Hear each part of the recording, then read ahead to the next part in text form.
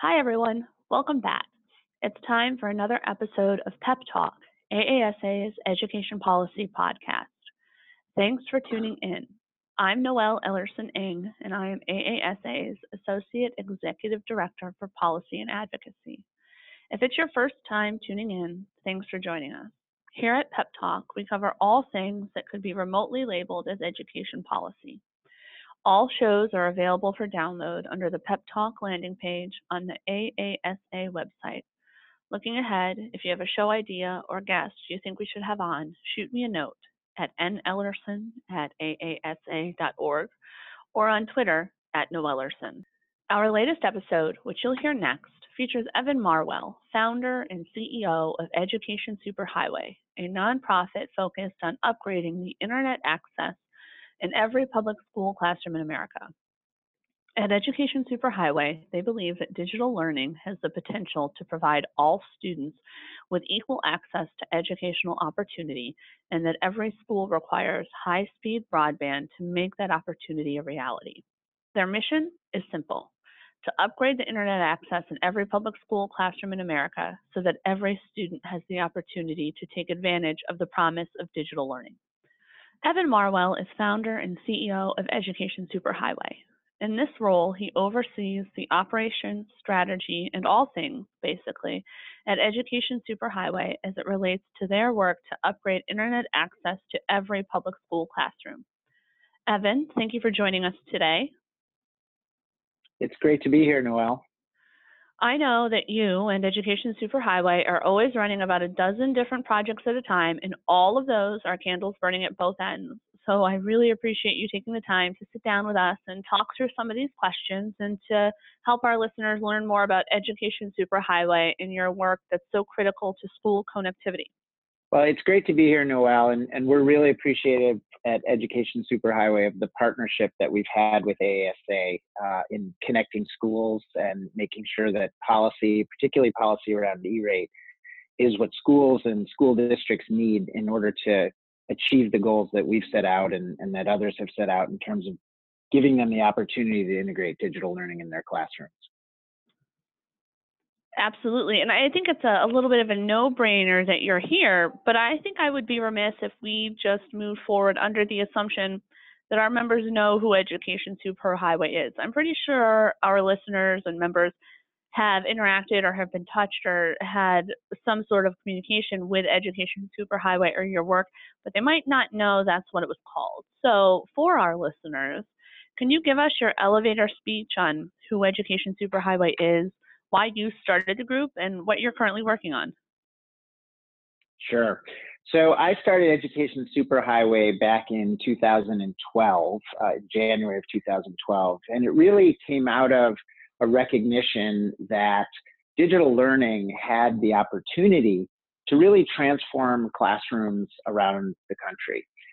I had been fortunate enough to have a couple of experiences where I saw both the promise of digital learning, but also the challenges that teachers were facing. And in particular, what I saw was that many teachers who wanted to start using technology in their classrooms really couldn't do it because they were frustrated by what we all know as that rainbow-colored spinning wheel showing up on the computers of their kids. And so I realized that if digital learning and technology were really going to help teachers and students transform the classroom, the first thing they needed was good internet access. And that meant they needed a high-speed connection to their school, and they needed a robust Wi-Fi network to every classroom so that they could implement one-to-one programs and other programs that leverage technology. So back in 2012, we decided to start Education Superhighway. And our mission, as you mentioned before, is really quite simple. It's to make sure that every classroom in America has high-speed internet access so that teachers and students can take advantage of technology to really transform the learning process. And we've been at it now for almost 7 years, and I'm really happy to report that we've made tremendous progress in partnership with lots of organizations on both the policy side and the implementation side. And we've gone from where only 4 million students out of the 47 million public school students in America had good internet access back in 2013, whereas of last year, the start of this school year, 45 million students now have good internet access in their classrooms. So that's an increase of almost 41 million students that are now positioned so that their teachers can integrate technology into their pedagogy. And we've gotten there really by focusing on a couple of things. Number one, making sure that everybody knew where we stood. What we found is that data can really be transformative because you open people's eyes about who needs upgrades and who's in good shape. Number two, making sure that we had the policy in place to support this. And that's been policy at both the federal level, particularly with the E-rate program, but also at the state level. And I'm proud to say that over the last few years, 50 out of 50 governors have signed on to ensuring that their classrooms have high-speed broadband. And did you 23 just say 50 out of 50? 50 out of 50. Yeah, we were at 49 out of 50, and then we finally got Governor Bevin in Kentucky to agree that this is an important thing. So we're a full set. Good job. Congratulations. Exactly. Thank you.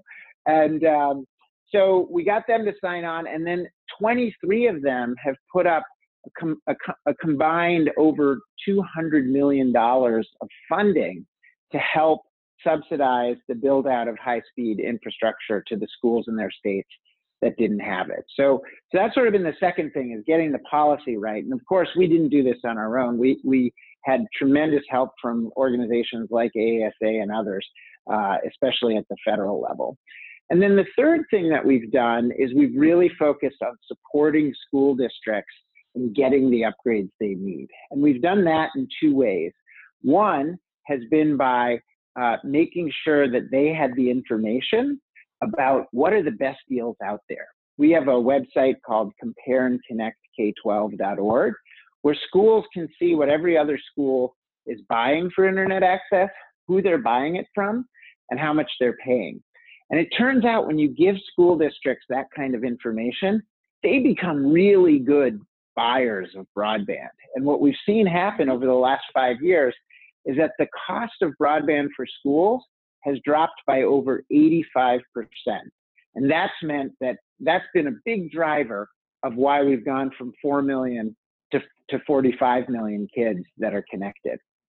And then finally, the last thing that we've done to do this is we've actually provided technical assistance to school districts.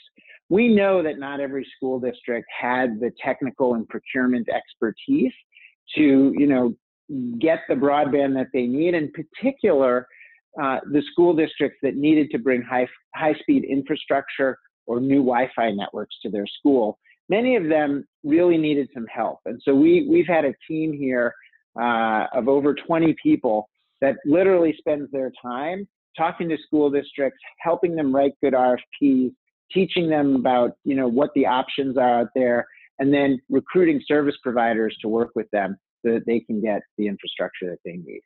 So it's been quite a journey for the last 7 years, and we're really excited that the goal is in sight, and we think that we will exceed 99% of the schools and students in America having good high-speed broadband so that they can use digital learning in their classrooms by the start of the 2020 school year. From your lips to telecommunications companies and FCC and policymakers' ears, because that is an ambitious goal. AASA would 110% be behind that. I think we'll get into it a little bit later, but we know that there's some very real obstacles that relate to rural areas or high-need areas in particular, but we'll never get anywhere near 99% if we don't at least start by aiming for 99%. So that work is critical, and I thank you, Evan. So after that very detailed opening of your elevator speech, I'm tired from just listening to everything that you're working on. But it goes to our working relationship. So I've known you most of my time at AASA, and we cross paths in the E-rate and school connectivity arena. And when we look at the Education Superhighway mission and the goal of extending internet access to all classrooms, it begs a chicken and the egg question. The need and E-rate were there before Education Superhighway, but how much of Education Superhighway's work has helped keep the pressure on to continue to expand and support connectivity, especially in light of the 2014 modernization? Yeah, you're 100% right. Like without E-rate, none of this would be possible. E-rate is such a critical program to America's schools and libraries, and thank goodness it was already in place. Now, when we came on the scene in 2012, E-rate was there. It was a $2.4 billion a year program. It was the single largest funder of technology and technology-related services for schools. I mean, it really has had a huge impact on America's K-12 schools. That being said, E-rate was started in 1996. And by 2013, E-rate really needed a tune-up. When E-rate started, it was focused on bringing connectivity to every school building.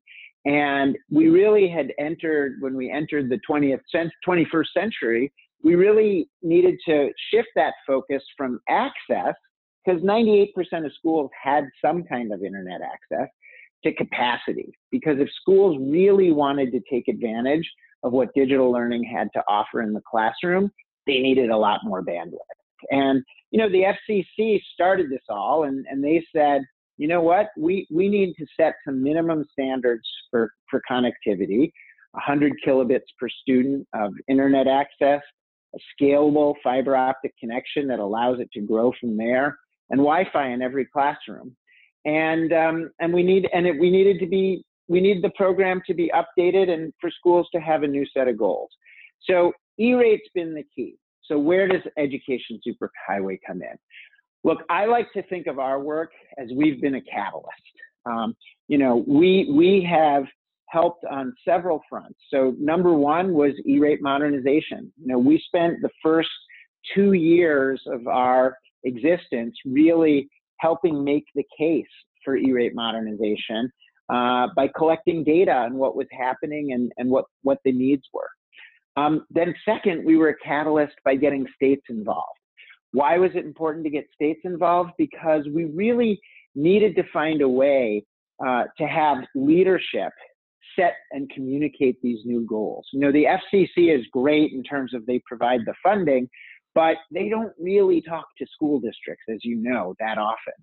So that's why we started partnering with organizations like AASA and COSIN and CETA and ISTE and others to sort of get the word out. But what we really found was most effective was getting governors involved, because governors have this huge soapbox, and the state departments of education have really good relationships, at least from a communications point of view, with their school districts. And so the second thing we did is we were a catalyst for getting governors involved. And then finally, I'd say the third thing that we were a catalyst about was we were a catalyst for increasing the activity of service providers in the E-rate market. Before I was running Education Superhighway, I was in the investment business, and I was responsible for investing in telecom and cable companies, among other things. And in all the years that I did that, I never once heard of E-rate, and it was really funny this morning, actually. I was reading an investment report about one of the service providers, a company called Zayo, who serves a tremendous number of schools. And the investment analyst was talking about how E-rate was going to be an important source of revenue growth for Zayo this year. And I thought, we've come a long way when E-rate is now into the business vernacular. So getting those service providers involved and really invested in making sure that schools had what they need, that's sort of the third way that we've really been a catalyst. That's a lot of catalyzation going on. It sounds almost like a chemistry experiment, Evan, but it's all very, very good because it's super relevant. I think there's strong parallels between the connection you make to the importance of governors, but that has to have a trickle-down effect, because so as the governor goes, so too doesn't that inform a little bit the willingness of the state legislature to also think about what it might be able to do around connectivity specifically or infrastructure more generally? Because broader infrastructure can bolster and support the specifics of connectivity in classrooms, correct? Absolutely. State legislatures have played a critical role in many states. As I mentioned earlier, 23 states passed legislation putting up additional funding for broadband to schools. And the legislatures understood that not only would that connect their schools, but this was an opportunity to actually bring high-speed broadband infrastructure out into the communities so that ultimately the entire community could get connected. So we're going to go from 99% of classrooms to the community, but this is actually an underlying goal of the broader Universal Service Fund programs. It's about getting connectivity to high-need populations in areas that ultimately means the broader American community has access to the connectivity that it needs to just do day-to-day functions. And in our instance, in our little edu-lane of E-rate, it's the connectivity that our nation's schools and libraries need to provide the educational opportunity that has to be provided to today's students and learners, and the teachers who need to administer that instruction and support. So it all goes back to that. Okay. That's absolutely right. Right. I want to get into some of the specifics though, because if I'm not mistaken, the application window for E-rate FY19 just closed last week. And right now, AASA is in the middle of a collaborative effort with Education Superhighway to highlight for schools how much of the E-rate program remains underutilized. And what I just said pales in comparison or almost seems at odds with this very accurate narrative that you shared about how much connectivity is growing, how many classrooms we're in, how many districts are connecting. But mere connectivity doesn't mean you're leveraging the full opportunity of broadband connectivity or the opportunity that was afforded when E-rate was modernized in 2014. So that's what I want to talk through. Let's walk through and help our listeners understand how and why much of the E-rate program remains underutilized. So the first question, Evan, is what is the reality of E-rate applications that gives us concern? The under-application, the unused Category 2 dollars. Why are our groups concerned when seemingly applications are rosy? Yeah, so I think just to put this in perspective for folks, the amount of funding available under E-rate is about $4 billion a year. And last year, and again this year, it looks like the total requests for E-rate dollars are going to come in at around $2.9 billion. So when you say we're not using the program as much as we could, it's almost by a factor of 25%. So why is that? Well, we think there are a couple of reasons for it. So number one has been the incredible decline in the cost of broadband. And so, the amount of money that people thought they were going to have to spend in order to meet the goals that the FCC had laid out has really been helped or reduced by that 85% decrease in the cost of broadband. Now, that really leads us to one of the areas that I think is why we're concerned that people aren't taking advantage of the E-rate program. The FCC during E-rate modernization set this goal of 100 kilobits per student of internet access in 2014. But they also said that by 2018, every school should be at 1 megabit per student. Now, why did they say that? Because what the FCC was envisioning was how much internet access and broadband was going to be needed in schools so that we could have a scenario where every teacher could use technology in their classroom every day if that's what they wanted to do. And what we found is that 1 megabit per student goal really is what you need to make it so that everyone in a school has the opportunity to use technology every day in their classroom. So one of the ways that the program's not being utilized is school districts need to get to that 1 megabit per student objective. And there's plenty of money available. And in fact, one of the interesting things is we think that roughly 3/4 of school districts can get to 1 megabit per student without actually spending any more money. We need to make sure that they take the maximum use of the E-rate program and those funds that are still available to get there. So that's number one. Number two is what you referred to before with category 2. As most of your listeners know, when the FCC modernized the E-rate program in 2014, they gave every school a $150 per student budget over a 5-year period to put Wi-Fi in every classroom. And the reality is that we've underspent that budget quite significantly. And so one of the things that we've been worried about, and the thing that you and I have been working on this last year, has been to make sure that school districts take advantage of that money.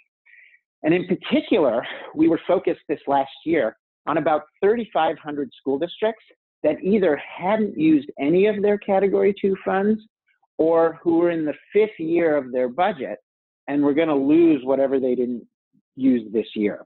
And so that represented a tremendous amount of funding. And so together, along with ISTE and a few other organizations, we did a lot of outreach to school districts to remind them, hey, this money's there, and if you don't use some of it this year or finish using it this year, you're going to lose it. So I think those have been the two big things that have driven the fact that that we're about $1 billion a year of extra capacity in the E-rate program. And a billion, you just think about what $1 billion could do if it was able to get to those schools. I mean, I think there's some good reasons why some of these schools are underutilizing. I think part of what we see is there's a pragmatic aspect to our listeners, to our superintendents of, well, what we have works, and not necessarily realizing that just because you're able to make it work means it's all that you deserve or that your educational programs need. The other thing is, even with this modernization and the money on the table, there's still a matching element. And we need to be very real about that matching element. Even if you have some of the bigger discounts, for a big broadband project, those costs can be a sizable portion of an overall budget, and that out-of-pocket cost can be very real. So all of that also contributes to this $1 billion being left on the table, but we're just hopeful that we can continue through our collaboration and this partnership in particular to get those E-rate applications up. So you touched on this a little bit, but Education Superhighway has some data that other groups don't have, and it's strong overlap or symmetry to data that the FCC and USAC have, but isn't always publicly available. So what are the details of the data that Education Superhighway is sitting on that's so relevant to this conversation? In part, if I'm not mistaken, to what's been able to help you bolster some of the changes with the governors and the state legislatures. Yeah, no, we have made a very strategic investment in data as part of the work that Education Superhighway has done. And that data primarily is the data from E-rate applications. So early on in our work, it used to be that the information on E-rate applications about what schools were buying and how much they were paying for it was not available to the public. And so we had to go out and literally spend 8 months going around to school districts and asking them to tell us, hey, what were you spending your E-rate money on? The importance of that information during E-rate modernization convinced the FCC that they should make that information public. So today we have a situation where every E-rate application is fully public so that you can see for every school, what are they buying, who are they buying it from, and how much are they paying. The challenge has been that it's not necessarily the cleanest data that comes out of USAC. And so we spend a tremendous amount of time cleaning that data and making sure that it's really accurate. And we do that for a couple of reasons. So one, it's to show governors how much they've accomplished and what they've got left to do. And what we've learned is that if you want to get a policymaker motivated, showing them the data is super helpful. Number two, we've used that data to provide that price transparency that I talked about earlier on our Compare and Connect K-12 website.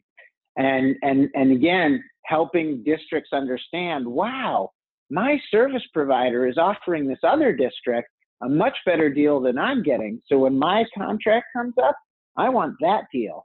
And to your point earlier, you know, we've always recognized that it's hard for school districts to increase their budgets. But the good news is by using price transparency, they can get a lot more bandwidth for the same budget without really having to increase it. And then the final thing has been around policy, as you suggested. Turns out when you're talking to a legislature, when you're talking to the FCC, when you're talking to a governor, even when you're talking to you know, the Wireline Competition Bureau, data really helps make a case, a compelling case, and drive action. So that's why we've spent so much time focused on data. And we value the data. I mean, you look at what Education Superhighway does, and then you look at what AASA does, and we're a membership organization, and I think we do a little bit more explicit advocacy work, but we don't have the data that you have, and that's why we rely on working with groups like yours and also the data that we do have available, because we don't want policy, nor do we support policy that doesn't have information behind it, that doesn't have facts and the data. And so it's a huge part of ensuring that we can document with purpose the achievements of the program and the successes of the program and how it does continue to matter to our schools. Okay. I had some other sub-questions there about our partnership, but you really wove them together. Good job. So I want to split off and get actually more into the specifics of Education Superhighway. I think people would be surprised to learn how sizable your group is. So how big is your staff? How is your team organized? And how does each group contribute to the mission? Yeah, at our peak, Education Superhighway had about 70 people. We're down a little bit from that right now. Our team is basically divided up into a couple of groups. So first, you know, I talked about our strategic commitment to data and making it available to others. Well, that means we need a lot of people who are data quality folks, we need data analysts, and we need software engineers so that we can create the programs and websites that make that data available. And that's really, of our 70 people, that's close to 30 of them. Second, we have our team that works with states and our team that works with districts. So our state team is responsible for managing all those relationships with those 50 governors who are working with us. And our district team is responsible for all of the outreach and support that we do to provide technical and procurement assistance to school districts. And together, that's about another 30 people. So those are the sort of two big parts of our organization. Then we have a marketing team, which is about 6 or 7 people, and then just sort of some internal operations and finance folks. And our marketing team really is critical, has been critical in our partnership together with AASA, which has really been about outreach to school districts and making sure that they know about the funding, the E-rate funding that's available to them, as well as the work that we've done on the policy side together. I actually didn't realize you had been closer to 70, so that was interesting to hear. Okay, so with this team that you have right now and all these players, one thing that I noticed with fascination about Education Superhighway that is not the case here at AASA is that you navigate both federal and state policy work, sometimes to weave them together, sometimes to separate ends. So what were your biggest federal priorities in the last year, and what were some of your biggest state priorities? Yeah, so at the federal level, we've been focused on a couple of things. The first has been what we call delays and denials. So about a year ago, we took a look at E-rate funding, particularly around funding for projects that required construction of new broadband infrastructure, what they call special construction. And what we noticed was that these projects were getting put at the bottom of the pile for USAC's review of E-rate applications. And as a result, they were on average taking more than 9 months to get approved, which is significantly longer, over twice as long as a typical E-rate application. The other thing we noticed is that they were being denied at a much higher rate. In fact, almost 7 times as much. So these projects were getting denied at close to 30%, whereas overall E-rate applications were getting denied only around 4%. So we decided this was a real problem, because if we wanted to close the fiber gap that existed out there, and we'll talk more about this a little later in terms of how that particularly affects rural schools. So we said, like, look, this is our best tool we have, combined with all that money those governors have put up in matching funds, to make sure that every school has high-speed broadband infrastructure. But if we're going to deny 30% of these applications and we're going to make them take a really long time, that's not helping. And so we said, you know, our first priority at the federal level for the last year has been to try and explain, understand why that was happening, and get the FCC and USAC to take action to fix it. And I'm really pleased to say that over the last year, we've seen a dramatic improvement in these things. The delays have come down significantly, and the denial rate is down to that 4% rate that's typical of the program as a whole. So we're very appreciative that, you know, the FCC and USAC heard, they listened to the data, and they took action to fix it. But we're not done. There are still, you know, they're still getting delayed significantly more, particularly large projects that are being done by consortia, particularly rural consortia. And so we need to make sure that those get fixed. The second big area that we've been focused on at the state level has been Category 2. As you know, Noelle, the Category 2 program was on a 5-year clock, and it was sort of a 5-year experiment to see if it worked. And fortunately, the FCC's Wireline Competition Bureau recently came out with a report saying that Category 2 has been pretty much an unquestioned success. And so we were super glad to see that.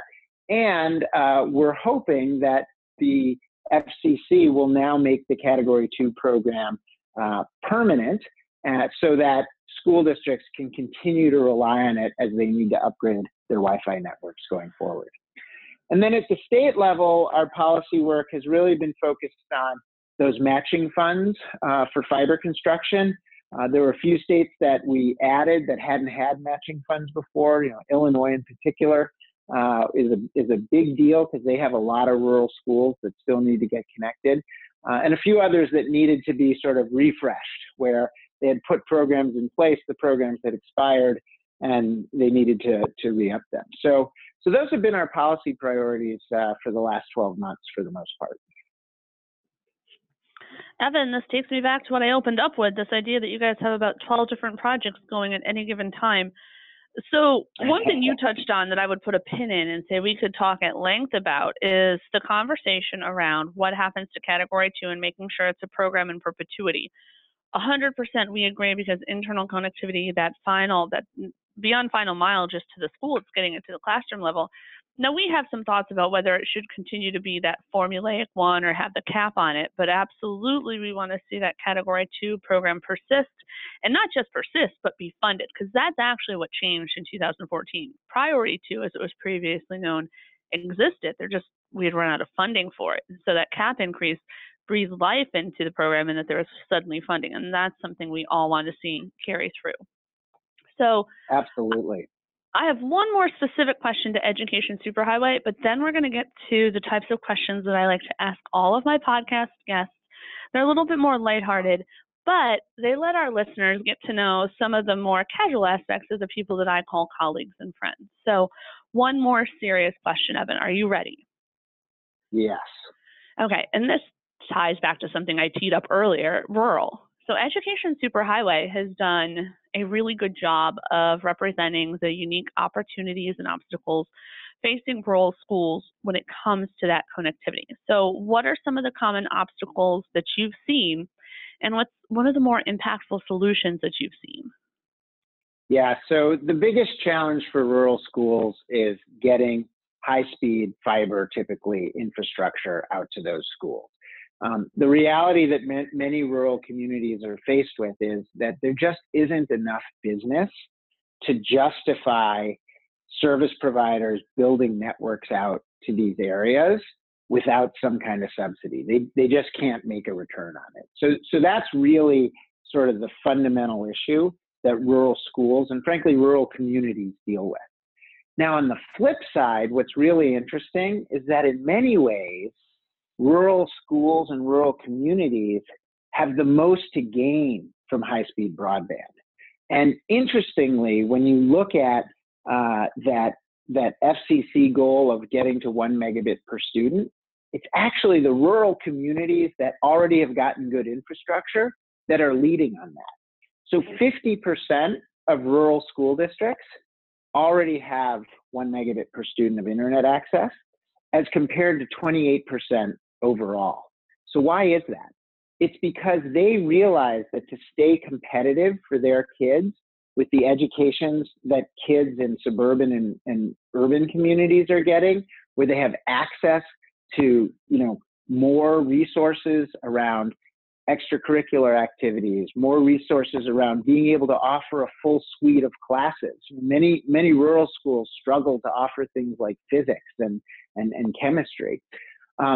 They understand that technology and internet access can help level the playing field for them. So they've in some ways got the most to gain from technology, but then again, they're struggling the most. And when we look at the data, what the data says is that over 80% of the schools that still don't have high-speed broadband infrastructure are in rural communities.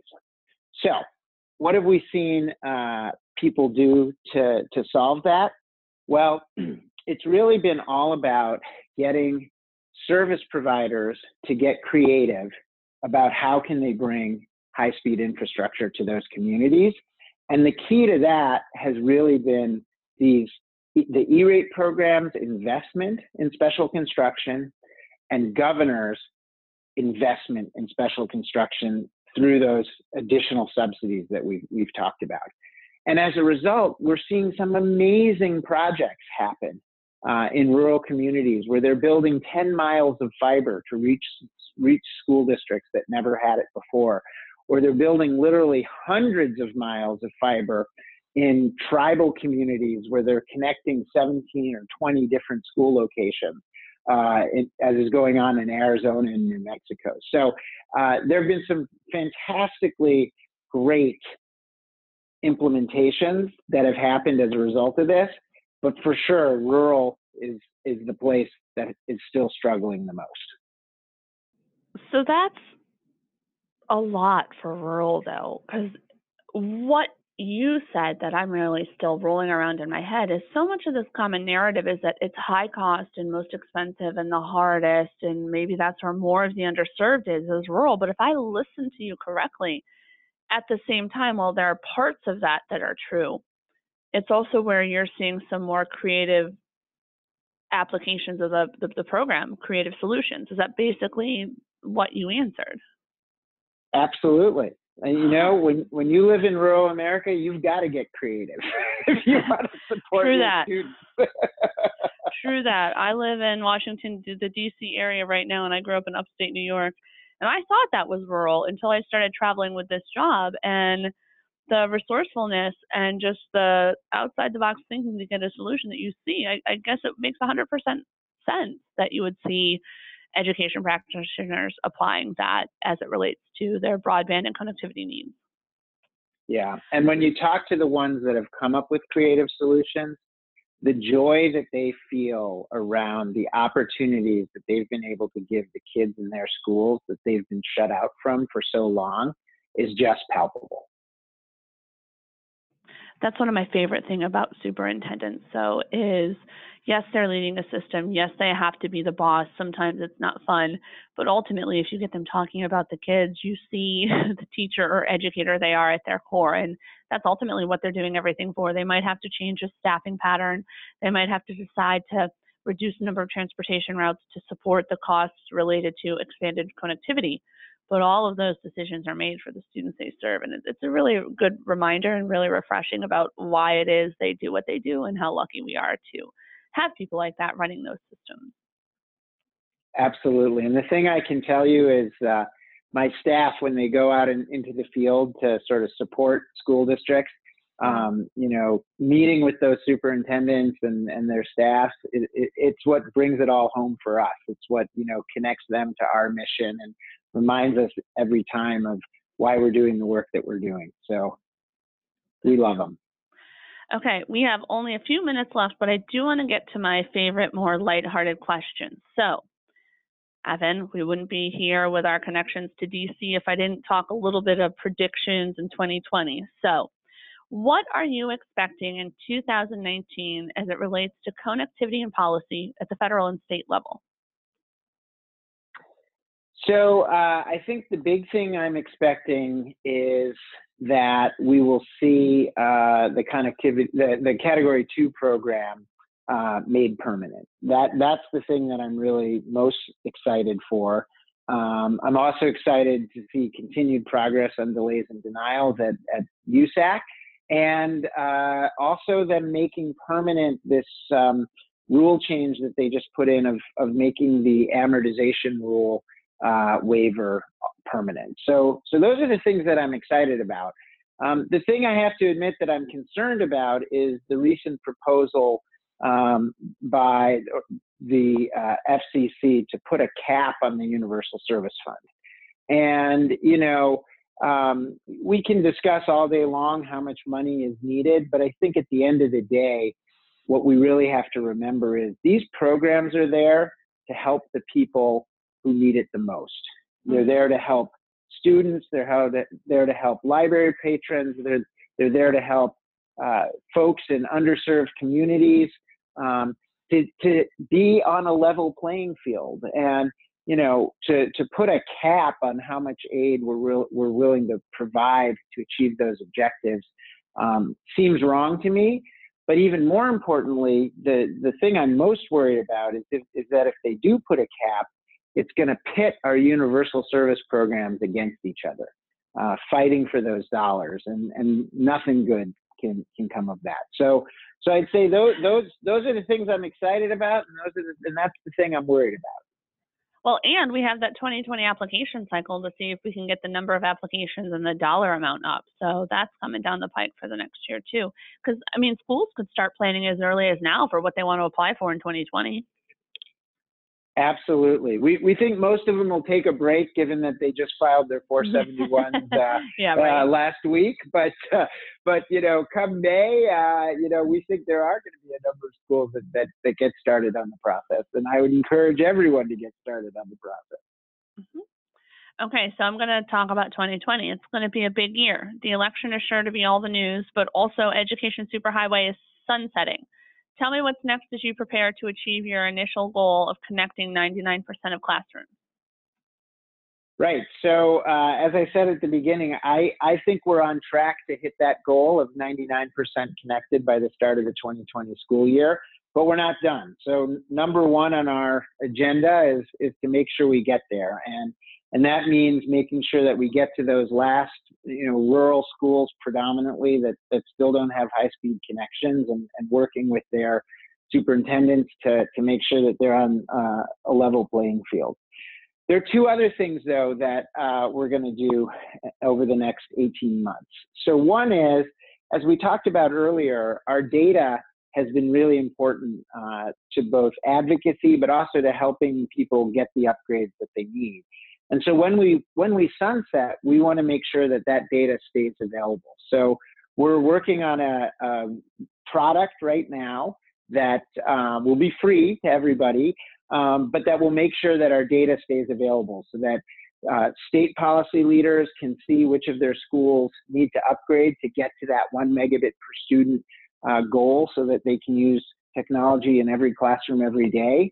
And so that school districts can continue to have the information they need to get the best deals for their budget and get the most broadband. That's the second thing. And then the third thing is, there've been a bunch of lessons we've learned along the way in this journey that we've been on for the last 7 years. Things around how to work effectively with state government, things around how to use data to drive the mission of a nonprofit. And we want to make sure that we sort of capture those lessons and share them with the community so that others don't have to reinvent the wheel. And then finally, of course, we've had an amazing team here at Education Superhighway. As I said, 70 people at our peak. And, you know, we want to make sure that that team is well positioned to go out and work with other organizations and have the kind of impact that we know that they can bring. Now that sounded a little bit like it could be an entree to a campaign platform. So I do have to ask you, Evan, if Evan Marwell were running for president, what would your platform be? And here, since we are all education all the time, you can just answer with your education platform. Well, I want to be clear, Evan Marwell is not running for president. But if I were running for president, you know, I think I would focus on two things in education, and this won't surprise you. The first is making sure that every teacher in every school has the opportunity to use technology in their classroom every day. Getting us to that 1 megabit goal, I think, is going to continue to be transformative to our teachers and students as they move forward. But I think in addition to that, I would focus on investing in school leaders and teachers so that they can figure out what is the best way for them to take advantage of technology in their classroom. You know, I think there are literally thousands of classrooms across this country that are doing incredibly innovative things with technology that are really making a difference for students. And I would want to spread that. And I think to spread that, we need to tell those stories, and then we need to provide the professional development resources that our teachers and our school leaders and our district leaders need to be able to implement them in their classrooms. Evan, that makes you one of the few people not running for president. Exactly. I have bad jokes all day long. It's the only type of humor I have. No, I appreciate your patience in answering these lighter questions, but also the more substantive stuff, really helping me and our listeners understand not only what Education Superhighway is, but what your work and your passion is and how it's so critical and complementary to the overall goal of connectivity.